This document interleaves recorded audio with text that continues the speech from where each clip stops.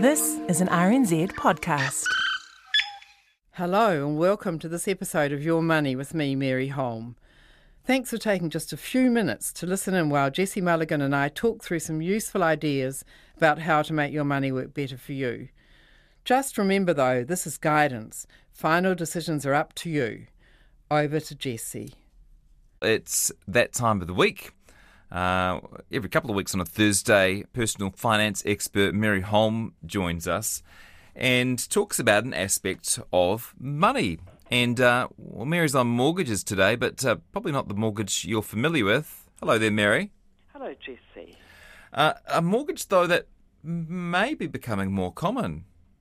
Look, I think more people are realising they're out there. They've been around forever. We're talking about reverse mortgages, which are a way to get some value out of your house in retirement. I'll get onto the details in a minute, but it's especially with house prices, now so high. It's awfully common for someone in retirement to have a house worth $1 million or more, and they're sometimes struggling. They haven't got enough money to have a nice time in retirement. They get New Zealand Super, but they might want some money for travel or things like that. So it's a way to get some of the money out of your house, actually. And look, they can be brilliant, but please be careful with them, is my basic message. Because I suppose it would be quite frustrating if you feel like you've built up a fair bit of wealth. You're a millionaire, technically, and yet you don't have any cash to spend. That's right. I mean, it's a common observation. People say I'm asset rich and cash poor. And, as I say, with house prices where they are now, that's really a common situation.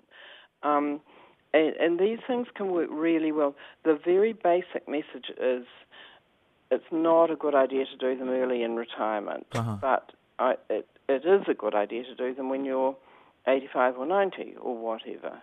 So what they are, and by the way, there are two banks offering them at the moment. Heartland Bank is the main one, and SBS.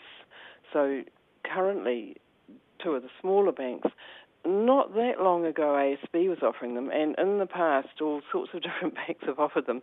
And my guess would be that they might become more widely available. Yeah. As the boomers are retiring. Because is there a sign that demand is increasing for them? Yeah, the Heartland Bank said recently that they had a 39% increase in inquiries the first quarter of this year versus a year ago. That's a big jump. I think it's probably from a fairly low base. Yeah. I think there's a lot of people who don't even know about these or are scared of them, and rightly so if they get one of these loans when you can get them from age 60 on, but as I say, I reckon it's much better to spend all your savings and do whatever else you can to provide money for yourself until you're sort of 85 or 90, preferably. Unless one exception to that would be people who have got big health problems and are saying, well, I'm not going to be alive at that stage of my life. So it's more really if you're within, say, about 10 years of when you expect you're not going to be around anymore, that's the time to get one of these loans. So to explain them a bit more, you're borrowing money.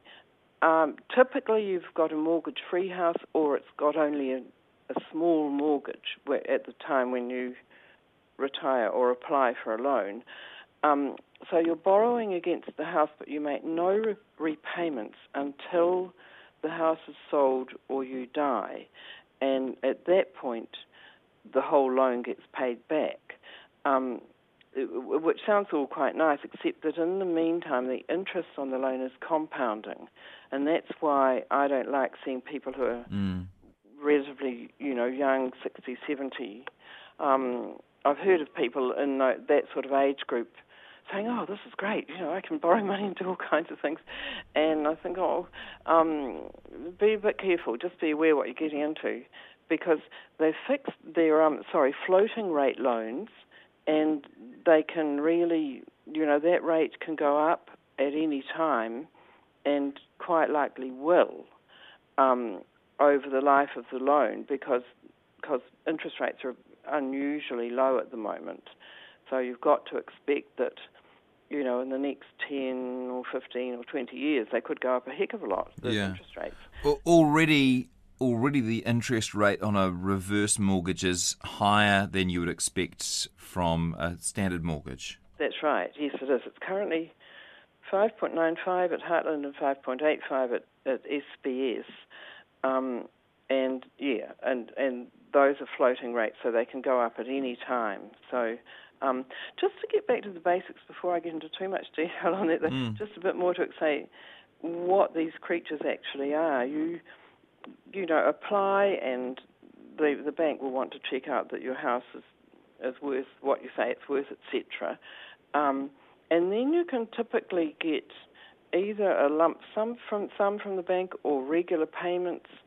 You might say, look, I just want my super supplemented by $100 a week or something like that, so you can arrange to get regular payments made.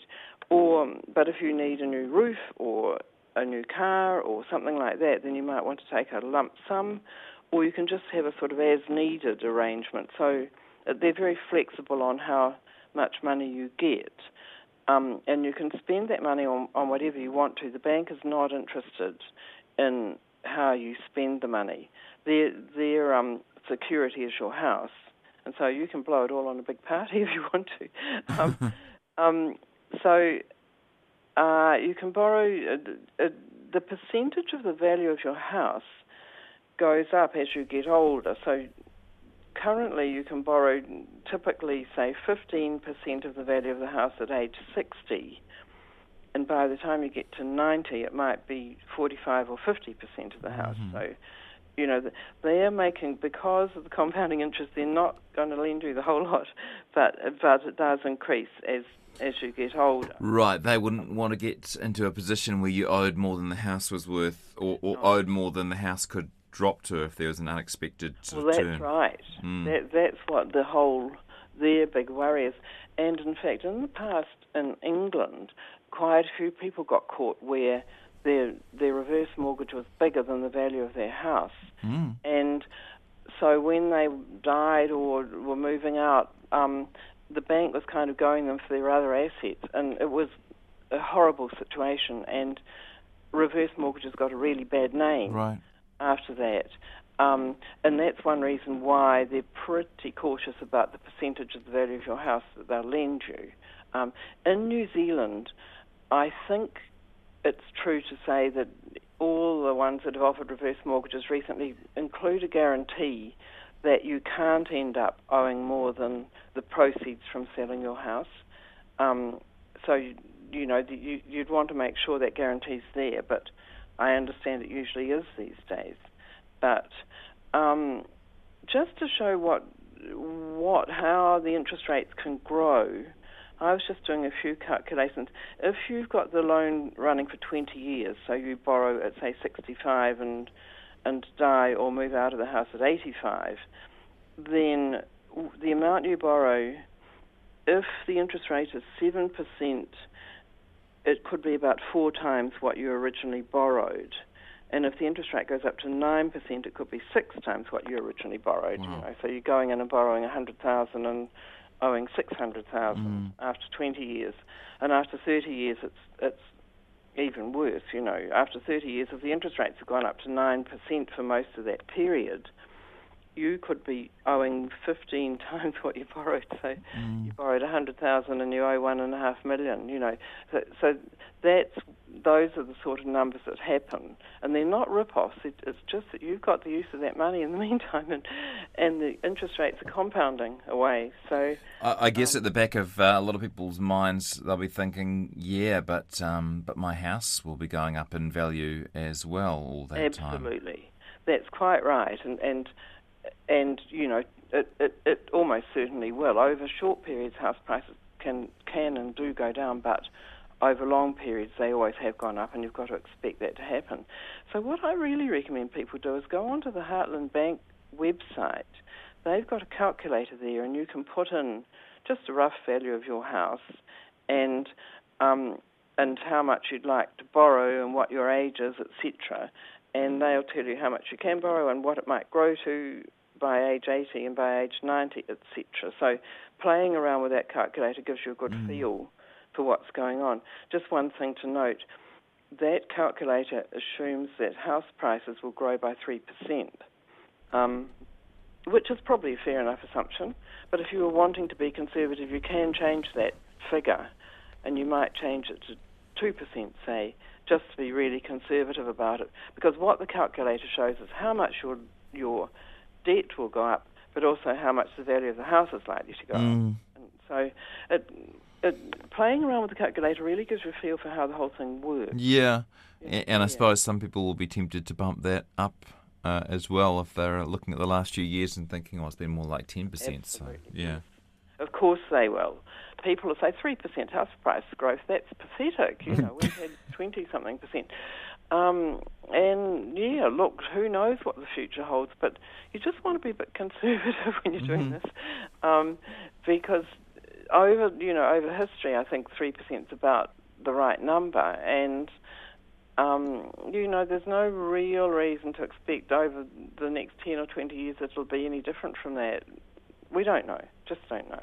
But people in retirement tend to be more conservative about these things because you don't want to end up owing, the whole house none of it going to the kids, all of it going back to the bank. And by the way, you can get, I think at Heartland and SBS, and with quite a lot of these loans over the years, there's been a thing where you can say, I want to make sure that at least $200,000, let's say, I'm left with at least that much when I die or sell the house, perhaps to move into a home or whatever, because I want the kids to get something. And so they'll sort of set aside that amount, say, okay, our loan won't go bigger than that. But that means, of course, they'll lend you less. But you can do that to kind of... Yeah, and it presumes that you'll be able to predict what the house will sell for, I suppose. Yes, and no, I think you go. It might be a percentage of the current value of the house, or it might just be like 100,000 or two. You just name that and say, whatever the house is worth at the other end, I want to guarantee that I'll have at least that much will be there for the kids or whatever. Yeah, kids are an interesting factor in this, because that's a conversation you'll have to have if you're planning on, because it means that the house will have to sell when you die, right, to pay this mortgage back. Yes, it probably does, unless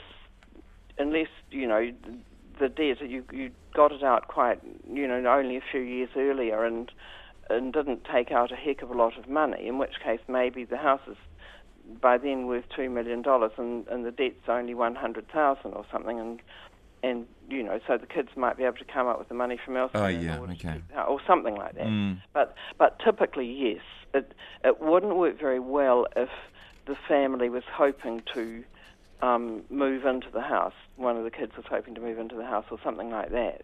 And the whole family issue is an interesting one, because how much do you tell the kids about this? The general recommendation will be that you do tell your children, if you've got any, that this will eat into what might otherwise have been their inheritance. And as I said before about these kind of things, I sort of think if the kids say, hey, you can't do that, that's a good sign that you can do it and should do it. Because, it's your money, actually. Yeah. Yeah. Every family's situation is different, of course, but generally speaking, not a bad idea to tell the kids so that they're not sort of waltzing ahead, kind of assuming that with 3 kids they'll get a third of the house, and therefore they don't bother to save for retirement or something like that. Yeah, so that's something to think about. There's a list that the Commission for Financial Capability has put out on key things to ask. One is, do you have the right to live there for life, which would normally be yes, but you just want to check that. And what if you move? If you move from your current house to another house, you're not going into a rest home or something, or a retirement village. You've decided to move down to Napier or something. Can you transfer it to your new place?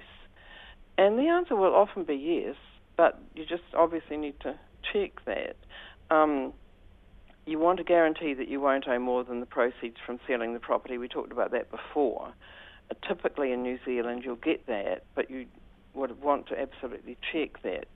And how the loan will affect your estate when you die.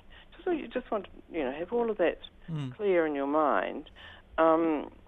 And you may be able to get what I was talking about before, equity protection, which is that you're going to, say a third of the house or a quarter of the house, you want at least that much available for people to inherit, which just typically means you can borrow less, but that is a provision that's often there. So on the couple of negatives about this, though, unless you've got any more questions, Jesse. No, I'm enjoying it, thank you.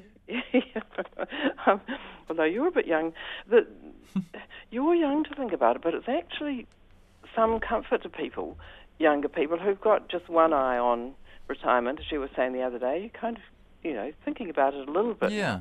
That it can give you... It's just part of planning, isn't it? Yes, it is. It is. And yeah. Particularly if you, okay, so I'm 45, right? So I might think these are all hypothetical figures, but I might think, oh, well, if I can save $300,000 to get me through from 65 to 90, and then maybe I need to dip in and get another $100,000 to take me to wherever I'm going to last to. Well, quite. Yeah. That would affect my KiwiSaver now at 45. Yes, yeah, quite. It's I'm planning to do it when I retire. I'm think I'll plan to spend my money until I'm, say, 90, and then do this. And it does seem pretty much win-win. I mean, with the caveats that you mention, it's a pretty good way of getting some money out of your house. Yes, it is. When you've still got the house and you can still live in it. And there are some rules about you've got to maintain insurance on it and keep up the maintenance so that the value of the house stays as it is. Right. But typically, retired people will be doing that anyway. I don't think that's a Can burden. I ask? So what if what if I die and I've got $200,000 owing to the bank with a reverse mortgage? Could one of my children or my children pitch in together and get a mortgage themselves for that amount and take over the house? They should be able to. Yeah, I mean, I would think so. Basically, the bank just wants the debt paid back when you die, and or the house is sold, and so why would they mind how it gets paid back? Yes, I think I don't see why. Still be a pretty good deal for the kids, wouldn't it? Yes, it could be. Yeah, I mean that's the kind of thing you probably want to ask up front, though. You just want to make sure that was all right. Ask the bank. Yeah. Yes, and perhaps have something in writing on that. But right. I'd be surprised if that's not okay. Age concern has a few worries about all this. One of the things they point out is you have to stay in your house or sell it. You're not allowed to rent it out and travel or something like that, typically. And, that's what people sometimes want to do in their retirement, is rent the house out and shoot off overseas if they back again. Yeah. So you'd want to, check that out. Or you couldn't move into care without selling your home and paying back the loan. And, that could be a problem if one of you was moving into care and the other one was staying in the home, things would just continue running on until you were both moved into care. But I think typically all of these things are the things you'd want to be asking up front, which, by the way, is one reason why they charge higher interest rates than they do on ordinary mortgages, that they say there's a lot more kind of talking it through with people. and sometimes they say, think about it for a couple of days, and then they come back and the bank spent, 5 hours talking to the people, and then they decide they don't want to do it, and you certainly should take that time talk. It's a high maintenance customer generally. Exactly, that's a good way to put it. As it should be. Yes, quite. Just one little survey if we've got time that SBS did on how to use reverse mortgages. They said about half of them are being used for home improvement. So that's interesting. Probably typically a roof or, some leaking problems or something like that. So home repairs maybe as much as home improvement, not like putting a jacuzzi in.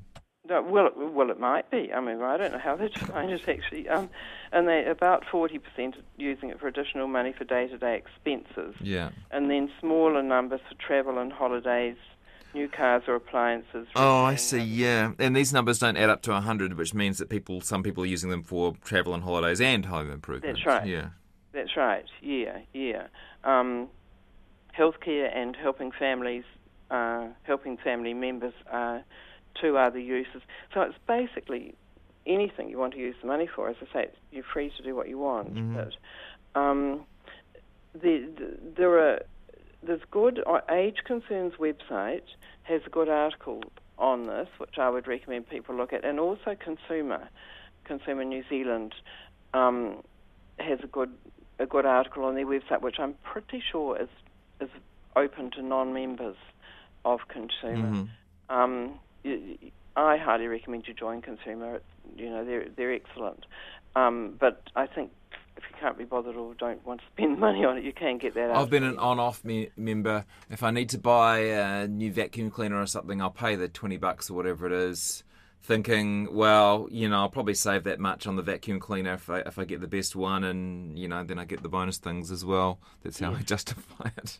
It's because Consumer, look, I love it, but you can get information on everything, all sorts of products that you buy from, which supermarket's got the best deals and which face cream tends to actually work and all sorts of stuff. Mm-hmm. Yeah, it's excellent.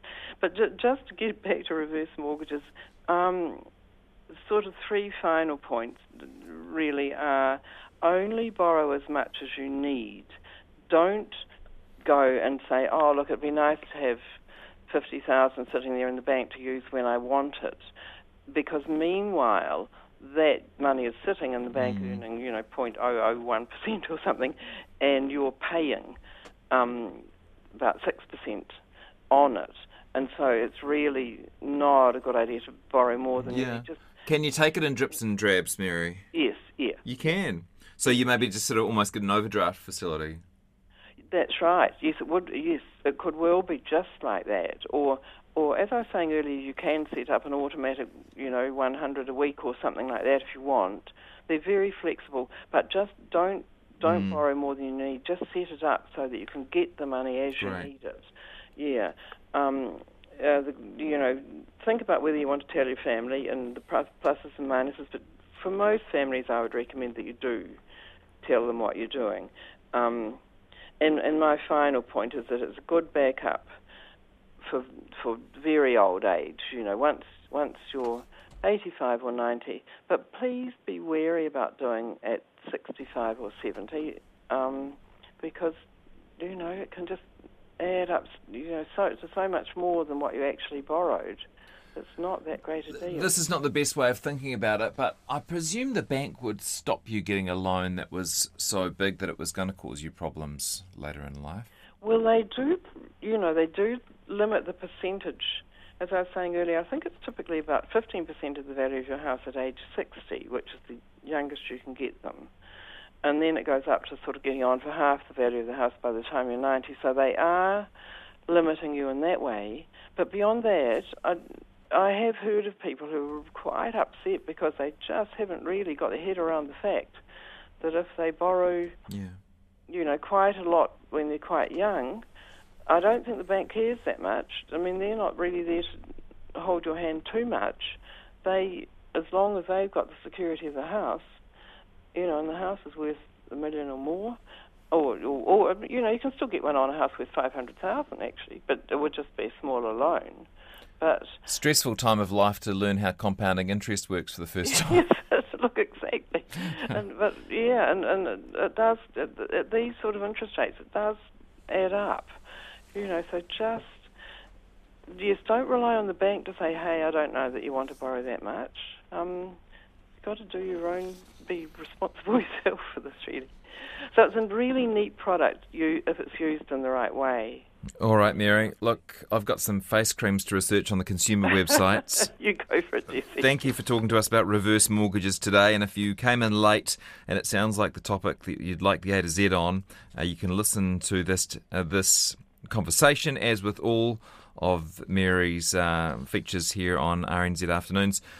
She's a podcast. Mary is a podcast, and you can find her on the podcast page at rnz.co.nz. Thanks, Mary. Okay, Jesse, bye.